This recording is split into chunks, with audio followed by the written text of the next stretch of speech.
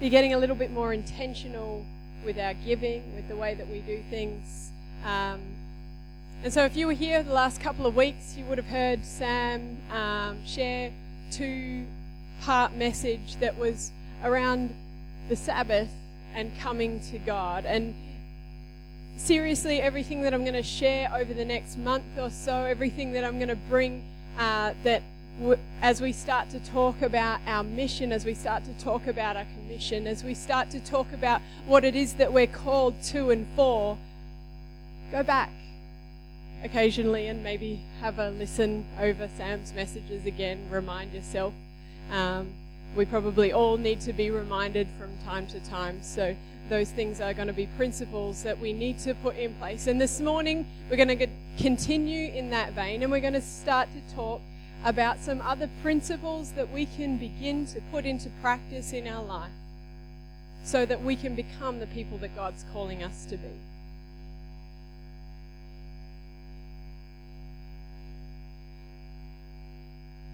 So if you are not sitting next to someone, maybe you can find someone close enough to you to turn around. You can turn to your neighbour for me, and those of you who are used to the way we do things, you'll notice we've done this a few times lately, so you should know what to do. You're going to help me preach the sermon a little bit. So if you could turn to your neighbour this morning and say, neighbour, oh neighbour, the kingdom is God's way.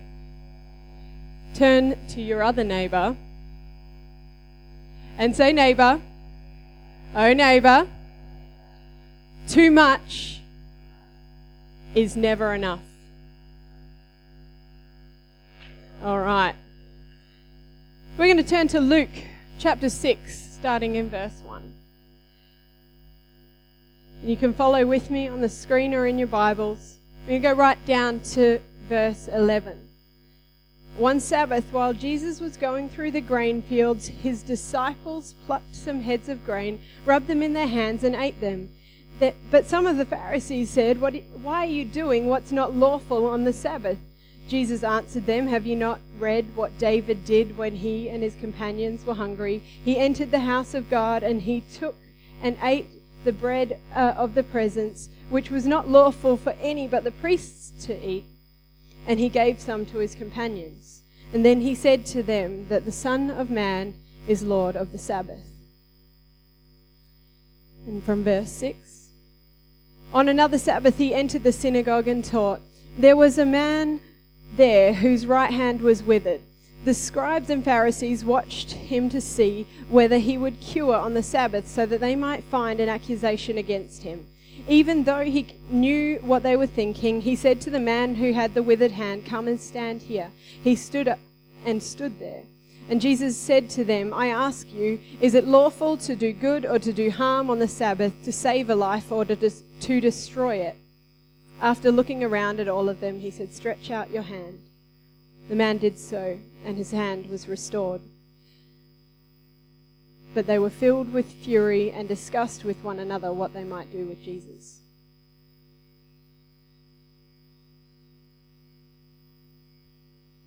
If the good news does not bring provision and restoration, then we're not on the right track. This verse, we see 2 stories run right alongside each other. The writer of Luke is actually beginning to tell a story by using parts of Jesus' ministry in a way to show us what he was teaching. This chapter goes on to talk more about kingdom economics and the way that God intended for things to be. And so we're going to be following through some more of those verses, and I'll jump to some parts this morning.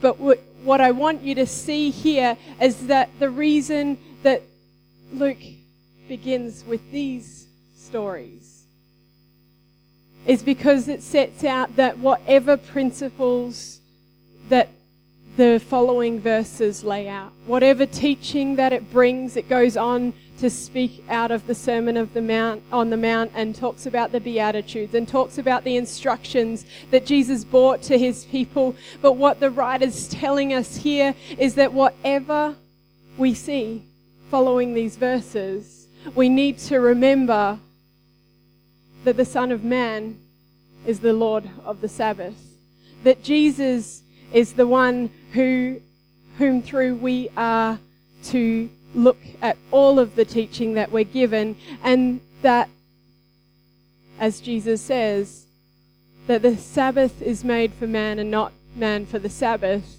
What that's meaning is not that it's all about you or it's all about me. It's not all about us. What that means is that God has intended for these things to bring good and not to do harm, to provide for us, to restore and heal the world, to do the things that Jesus spoke about doing when he prophesied, reading from the scroll in Isaiah 61.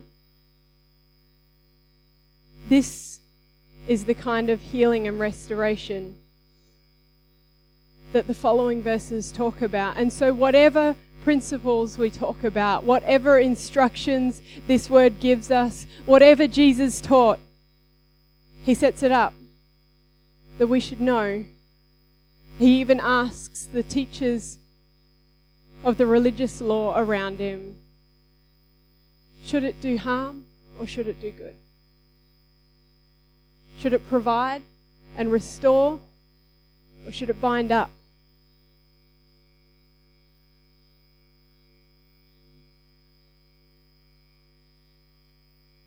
So this morning we're going to talk a little bit about this good news that Jesus mentions, what he talks about when he gives us instructions in how to go about doing this. What the Sabbath is set up to begin continues in a concept which we refer to in our benediction as the kingdom economy.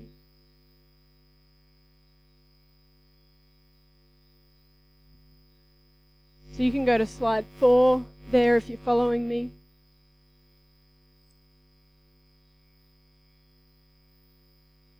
It says, Jubilee, the year of the Lord's favour, the acceptable year of the Lord.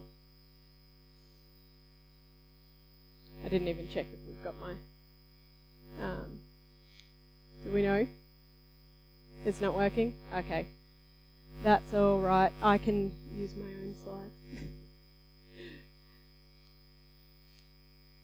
All right. So this concept of Jubilee, Jesus alludes to it when he opens up the scroll and he reads from Isaiah 61. And he finishes on a verse that talks about the acceptable year of the Lord. There are other places in the Word, in the New Testament, that talk about all things being made new. All things being made new. The verse you and I probably have heard more often than not is the verse from 2 Corinthians that talks about how we are a new creation in Christ. You heard that verse? We're made new in him. Through what he does in us, that we are made a new creation. But that's not the only place where that phrase is quoted. In Revelation 21, it's used to talk about how all things would be made new, that the world would be made new, that God would restore, bring healing through what he began in his teaching, what he brought to a kind of completion in his death on the cross and resurrection. Everything that we see there was supposed to lead us into something incredible, which he called good news. The good news is that he does make us a new creation. The good news is that he does bring healing and restoration. The good news that a lot of us here have encountered is that God is a God who loves us so much that he would meet us where we're at and that he would restore all that is wrong in us. But it doesn't end there. The good news is that the reason he does that is so that we can bring hope and healing to others.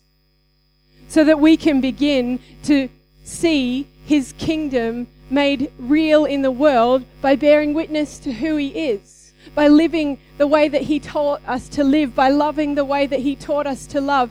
This is all things being made new. Or as the word says, where two or more are gathered, there he is made present. We read it in terms of prayer, and yes, that is where it's birthed. When we submit our will to God's and ask him to have his way, there he meets us. But where two or more are gathered in his name, under his authority, his way, when we get together and become who he's called to be, he is made real to the world around us. Think of the things that are going on in the world, where we see incredible organizations step up and love the least of these. Where we see people step into a space that no one else wants to go in and bring the love and the hope that is found in Jesus. People from the outside can't help but look on and say, there's something about that. They see Jesus, whether they know it or not.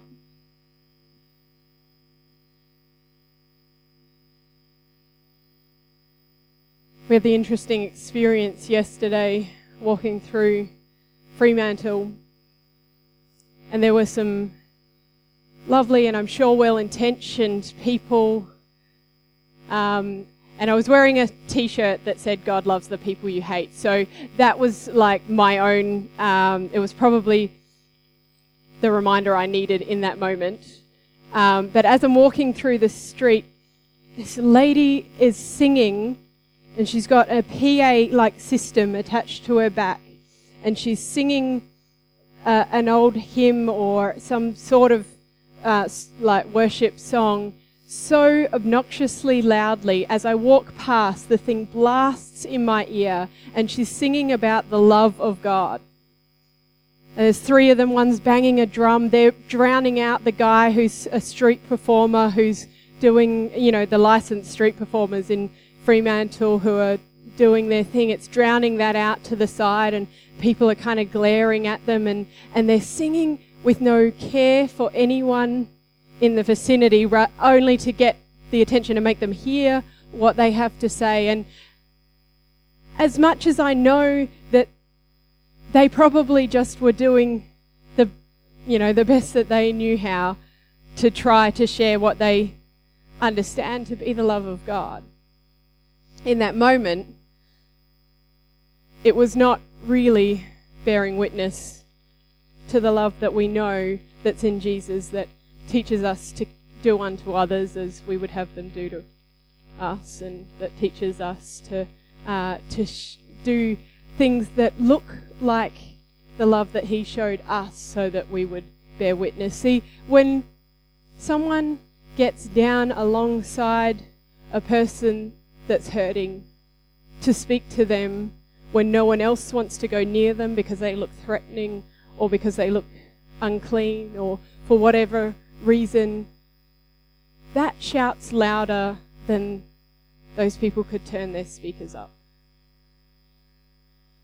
When we as the church rise up and care for people the way that we know God has cared for us, it speaks louder than any airplane riding in the sky.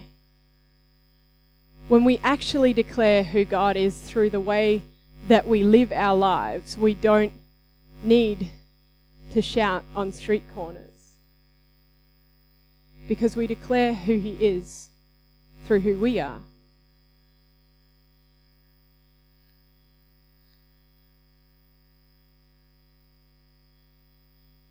This concept of Jubilee, it's an Old Testament concept. And here's a little bit of background. In the establishment of the nation of Israel, there were 12 tribes, and they were all allocated an amount of land, and there was a system put in place so that all would be provided for, even those who served in the temple, the tribe of Levites who didn't have provision to be making money for providing for themselves through farming and things like that. And so this whole system was put in place so that no one would go without. It allowed for people to buy and sell and trade and work and invest in all of those things. But it also made provision so that every 7 years there would be a Sabbath year, where in this Sabbath year the land would be let rest, and that the workers who were working the land, they had to rest, and that the debts were relieved, and all sorts of things come into play in this 7th year of every cycle, so that it retained a kind of equality, idealistically. This was God's way of showing how things were supposed to be. The Jubilee year was lots of 7 years. Every 50 years, this Jubilee year, everything would be returned to how it was supposed to be. So all land would revert to its original owner, all wealth would be redistributed in an equal manner, and all things would start the beginning of the cycle again, where the opportunities would be given. All in that time, people would, if they had serious debts, could sell their life even. So they became slaves to the debt that they had, to the people that they owed the debt to. And so, but every 50 years, there was a requirement that all of that was abolished, and that everything would be restored. I put at the end of my slides that Jubilee is not the kingdom. See, Jubilee isn't a picture of where God wants us to be. It's a picture of how He calls us to get there. Because, see, in the kingdom that God talks about, no one goes without. There's no pain or suffering. You read Revelations 21, there is no darkness. There could be no debts or people who were living, where they were subject to that debt their entire life. None of that would be possible in the kingdom in its fullness. So Jubilee is not the kingdom. Jubilee is a representation of the way that we can begin to bear witness to the kingdom. And so these principles that we take, even though we're not required to live under the system of Jewish law that the Old Testament talks about, what we see here is the heart of God. What we see in the system of Jubilee is some principles that can actually help us to recognize the way that we're called to live. And if I could sum up one thing as I was reading through these things, it's apparent that there's a connection between fasting and the Jubilee. There's a connection between fasting and then the time of freedom. There's a connection because to fast is to deny the ways of the world and the ways that the world says we need to seek provision and to rely on God. It's also to deny an excess. It's to deny being overcome by the things that absorb all of our attention. See, I opened with saying that too much will never be enough.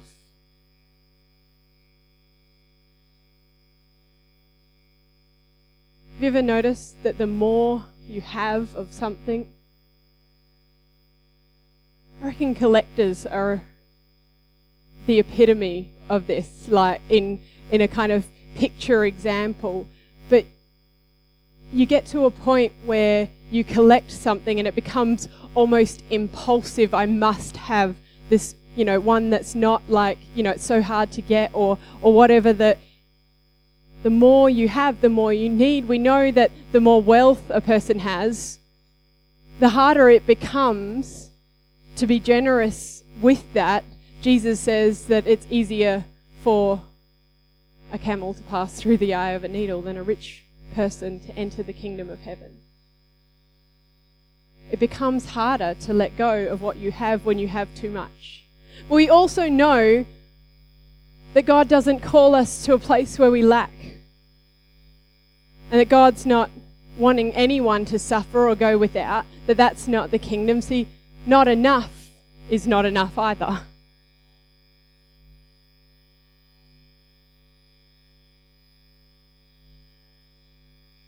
Jesus teaches us to pray the Lord's Prayer. Give us this day our daily bread, and lead us not into temptation, but deliver us from evil. I always saw those as 3 requests.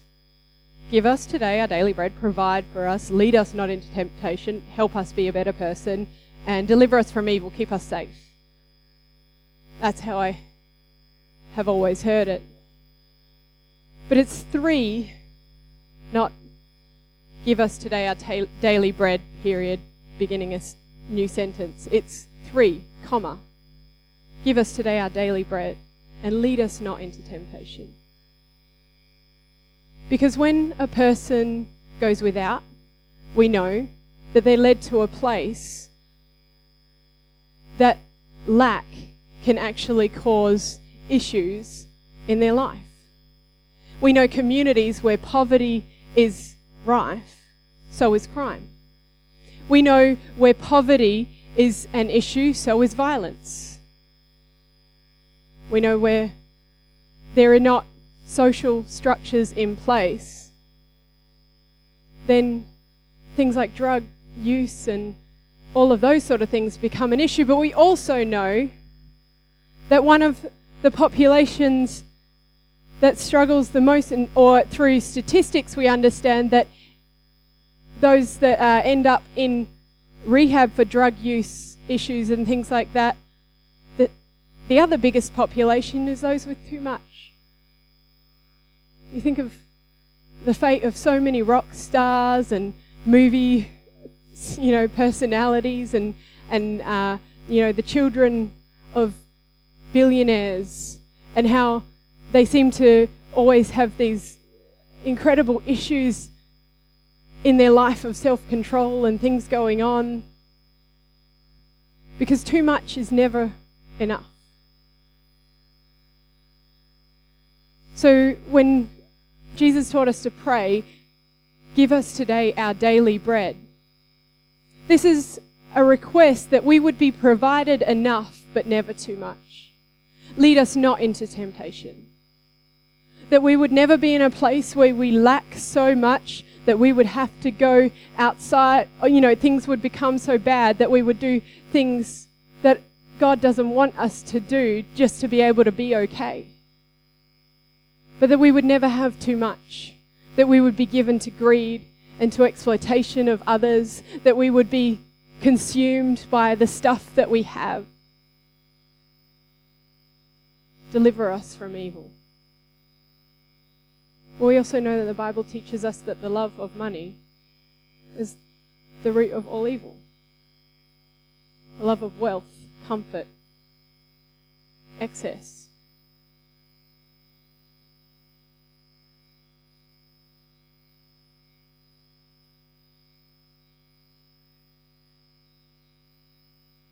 The Jubilee year had a number of concepts. I've highlighted 4 quickly. It was liberty for all, set free the oppressed. If we're called to set free the oppressed, there's only one person who can set free the oppressed, and that's actually someone who has a part to play in holding them captive. Ouch. This is a call to all of us to recognize the ways in which we would oppress others. Set free. See, it says, set at liberty the captives and set free the oppressed. Why 2 of the same? It's not the same. Actually, it says bring liberty to captives, depending on what version you read, and I think bring is probably a better way to put. Bring liberty to captives. You go into a place and bring liberty with you. You imagine those who work in organisations like Amnesty that bring liberty to captives. But to set free the oppressed implies that we have a part to play in that oppression.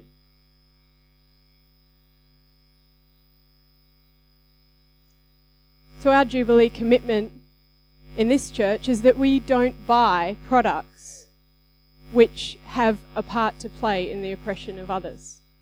So our coffee, all the things that we buy, even the things that we provide, if we purchase them for our food ministry, even though it's for a charitable cause and it can be more expensive to buy the products, how can we justify oppressing one group of people to provide for another, and more so, how can we justify oppressing others for our own comfort or coffee? Set free the oppressed. It requires we assess the things we do that oppress others.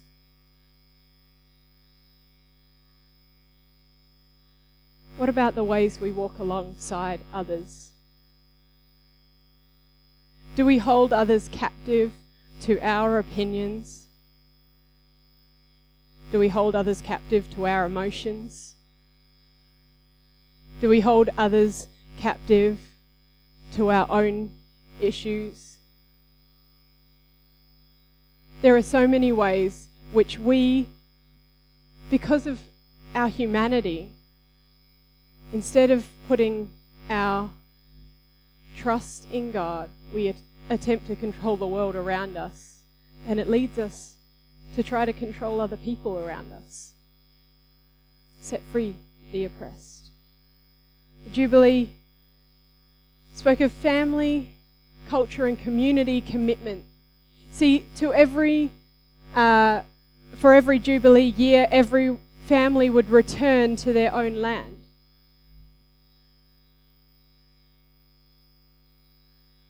All land was returned to its rightful owners, the family that God had given it to. And one thing that did is meant that family ties, even if someone became alienated, if they were left out, if they became estranged from their family, or for whatever reason those things happen and people become isolated, it actually allowed for community connection to be restored. So what does Jubilee look like in our church? It looks like creating connect groups where people can belong. It looks like a youth ministry that makes a place for young people that have not fit in elsewhere. It looks like providing education for young people that have been excluded or expelled from mainstream education. It looks like living a life of reconciliation with our own families and being willing to walk that path that's difficult, to deal with the conflict we have with others. And it looks like being willing to address issues that are bigger than just this little place, that are issues of reconciliation. It looks like being willing to speak hope to the situation that's going on in our nation right now in terms of relationship to First Nations people.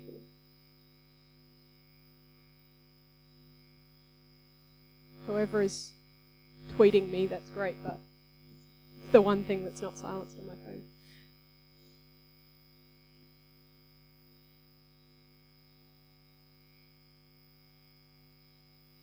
The third concept in Jubilee is ecological care. See, we can't see all things restored if we don't care for the world around us. Not the least because the way that we treat our earth impacts people who are most vulnerable in it. Not the least, not just because when climate events are happening around the world, people are suffering because of famine, people are suffering because of living in remote like oceanside communities where water rising is actually impacting their livelihood and their home, but also because this is the world that God created, that He said He loved, that He saw. We read in Genesis that it was good,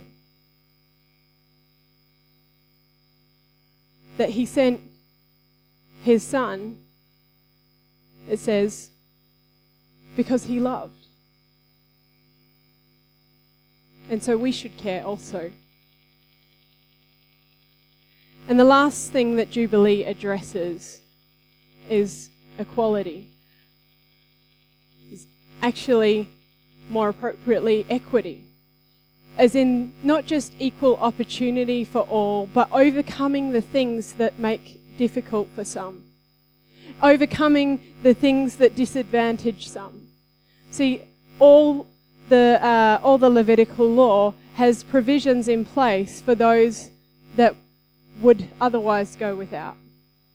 And all that the prophets talk about, you can't get through a chapter without encountering some instruction for God's people to care for the widow, the orphan, that just in our modern context is those without legal or financial rights, those without family connection or community support.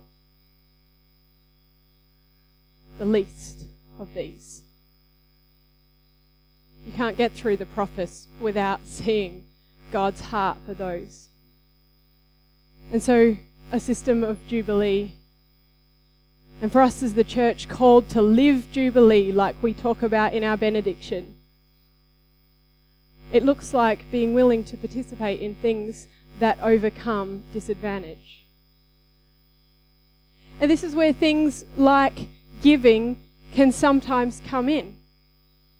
I've been working alongside the guys in the Compassion office this week to put together an event we're doing while Lisa Sharon Harper is here. And they do incredible things in the world. And sometimes it's seen from the outside as if they just give money to a situation. Which in itself, charity is a good attitude, but it's not justice. We have to address why someone needed that in the first place. But in a system where there is inequality, sometimes financial provision is a way to enact Jubilee. Because we can give in a way that empowers others. We can give in a way that disempowers, don't get me wrong. That's a whole other issue and a whole other sermon for another day. But we can give in a way that empowers others, which respects and honours the humanity that is present in them, the image of God in them, and calls them to a better place, leads them to be able to make a better life for them and others around them. This is the way that we choose to give here. Whether it be through our food ministry, it's not just handing out a food parcel, but it's about helping people make connections in their community so that they can better their situation. It's about making space for them in our community to try to provide those things outside of food that we as all human beings need the most. A community, support around us, people who love us. It's about beginning to address on a bigger level food security issues, whether that be policy and things that are being written, or whether that be working collaboratively as a network to make sure no one in our community goes without. I had the privilege of speaking to pastors and leaders on Thursday and inviting them to be part of a program which is going to provide daily fresh food, fruit, veg, bread, to some of our most vulnerable community members, those without any income because of government policy right now. And 5 churches in the north have already taken up that call. So every day, Monday, Tuesday, Wednesday, Thursday and Friday, a non-church organisation, great people, but not the church, who meet these people where they're at, are able to refer them every day. Whatever day they need it, there'll be a place for them to go, for them to refer, and they'll be going to the church who've made a way for this to be provided. How good is God that He would use us to be part of creating and making a way so that no one would go without. Because we can talk about big picture stuff and we can talk about empowerment, but no one's going to feel empowered while they literally have nothing to eat. So yes, we've got to do bigger things than that, but we can meet people where they're at. And I'm so excited to not only do that, and we've seen even just recently the response of people where one guy came back in so thankful that we'd been able to help, that he wanted to help others. But the witness that this is to the network of community service organisations, to our city, that churches would do this, what that says not only about who we are as His people, but also about who our God is, that He cares for those people. That speaks louder than a speaker on a street corner, or a sign, or a Facebook status. That is bearing witness to Jesus. So back to our bucket offering. We're kicking the bucket. Someone say not necessarily the wisest move for a church that's already struggling to make ends meet. Maybe that's true. I keep saying that could God call me to a church where we're not called to preach the gospel to the poor? And then I was like, there's none of those. Oh, okay, cool. It's not easy, but I do believe that God has called us to be part of His bigger picture. And so if we're giving, I don't think it's going to be, here's what. It's not going to be the last minute sort of as we, collect up what's left in the bottom of our bag or whatever. It'll be what we give intentionally. It doesn't matter, I'm not talking about the amount, what I'm talking about here is the heart. To give with a willingness of heart, that we would actually plan to be generous with whatever it is that we have.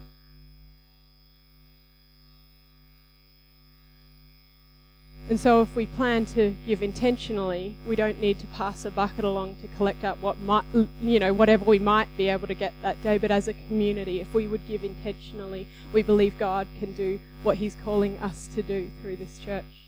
Amen? It won't be about what we can gather up. It'll be about what He does. And so here's 4 things you can do to live Jubilee right now. It's to give intentionally. It's to get informed. It's really important that we know what we're doing if we're going to give intentionally. If we know what's going on, the more we understand about what's going on around us, whether that be being informed in church about who we can pray for, who we can support, who we can care for, and that means getting involved in, serving teams or getting involved in connect groups where you get to know people, getting informed about our community and how we can love people well, getting informed about our city, what are the needs, what can we be part of, how can we as a church serve our city better, getting informed about the way that we act. It means sometimes doing a little research around what we purchase and how that's going to impact someone else. It means getting informed in the best ways that we can start to reduce our impact environmentally so that we can do the best that we can to love the world that God created. So we need to get informed. We need to go the extra mile. we actually need to be willing to take up our cross, which means dying to our own self-comfort.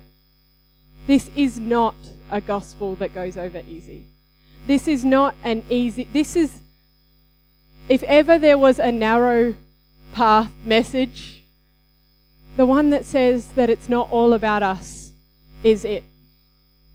The one that says that we need to care for others is the one that I have the biggest challenges preaching to Christians. I've had people say, that's crazy. Literally 2 Bible verses. But it is. It is crazy. But we need to be willing to follow Jesus. We need to grow the kingdom. And by that, we can start by strengthening the church that bears witness to his kingdom.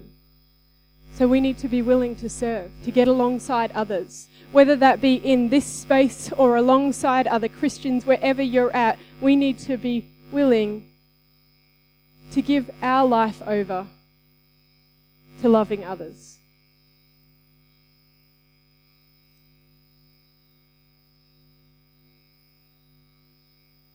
Here's the deal. I called this message Kingdom Economics. And I believe it affects our economics. But it is not an economic system. This is the way of justice, the way of Jesus. And like all things that he calls us to, this isn't something that we do by our own strength. It isn't something that we can do naturally. But this is something that he empowers us to do. I'm going to ask the band to join me.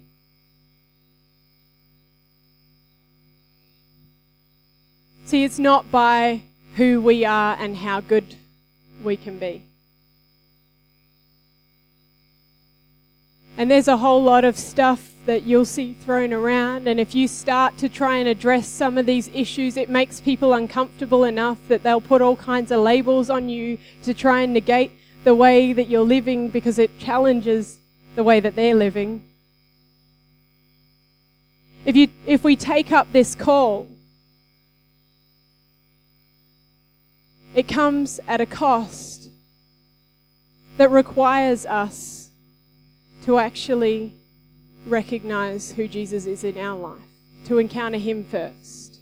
This is why I'm so glad Sam preached the message that he preached last week.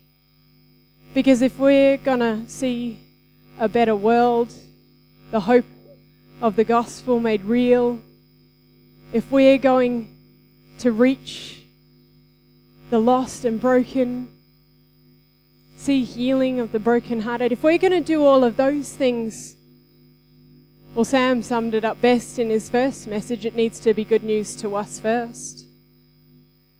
We can only do out of what God has done in us. We can only see renewed what we've allowed God to renew in us.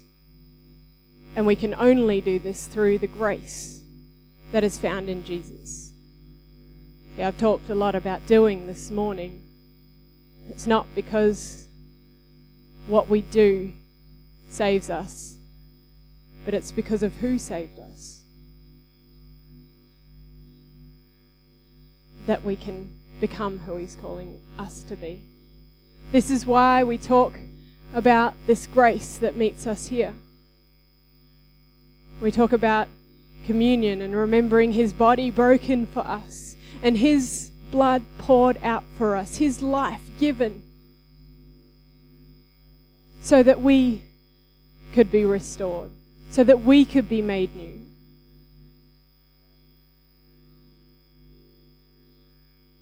This is a hope for all of us. This is a hope for our lives. This is the hope of the world.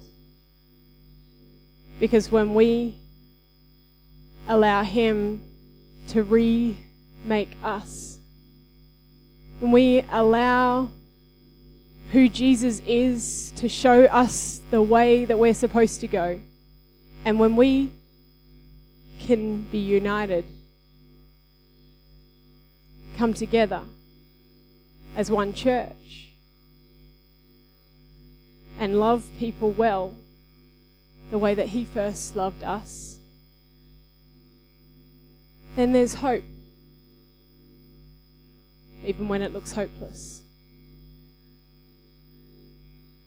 Even when news feeds and policy, our own families, when everything looks in disarray, we've been given away. We've been invited into this new way, the way of Jesus, by His grace and His mercy that covers us every time we fail.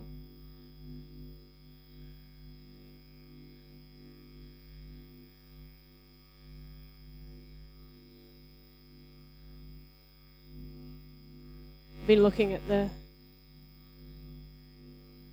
verse that talks about in Micah that we're called to act justly, show kindness and walk humbly. We can't enter the kingdom of heaven ourselves, only through justice and kindness. There are people that do great works in the world. There are organizations that show incredible kindness to people in the world, but these are not the church. It's humility that recognizes that we can't do it alone and we can't do it without Jesus. Just like the incredible humility that was shown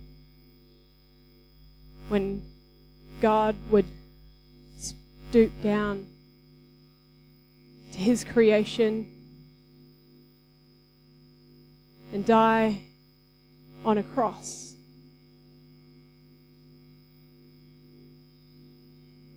That kind of humility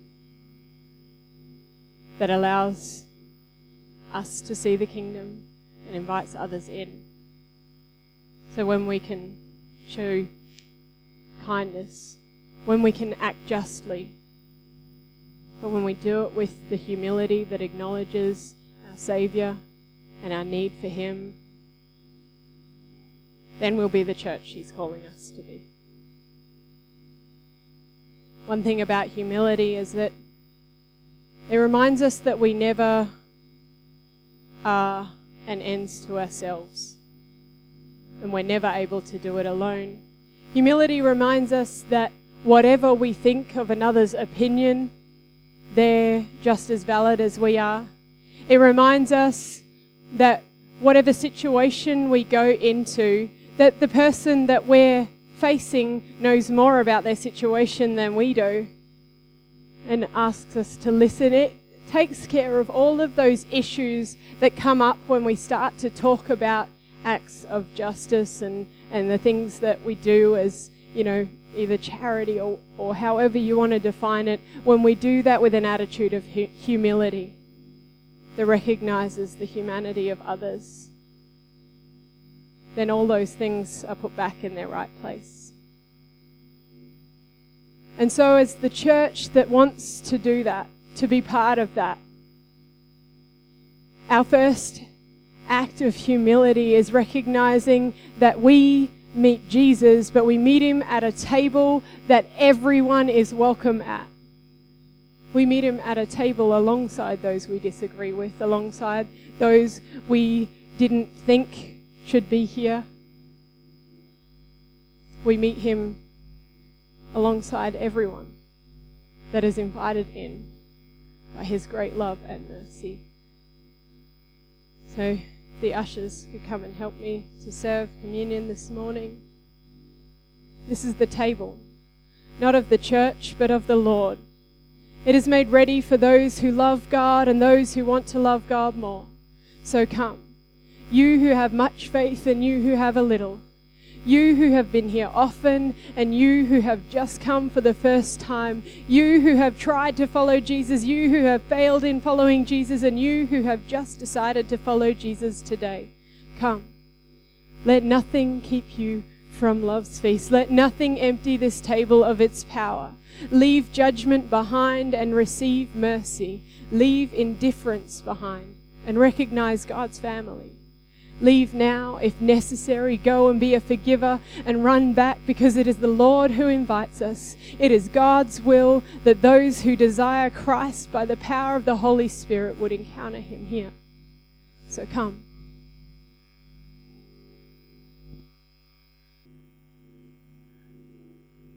It's that time, church, where we go out into the world,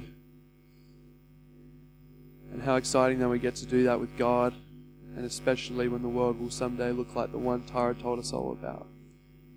So if the benediction is up on the screen, let's read it together.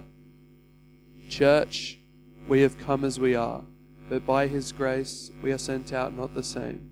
For in this place the Spirit that anointed Christ has been poured out over us. He has exchanged a crown of beauty for our ashes, the oil of joy for our sorrow, a garment of praise for our spirit of despair. He has spoken over us a new name, oaks of integrity, and prophesied we will grow into a canopy of his beauty, to bless and rebuild this city in his unfailing, non-violent love. So go, broadcast good news for the poor, bind up the broken-hearted, prophesy freedom for captives, let the blind see, set free the oppressed, live jubilee and forgive, blessing our enemies, because Christ has shut the book on vengeance.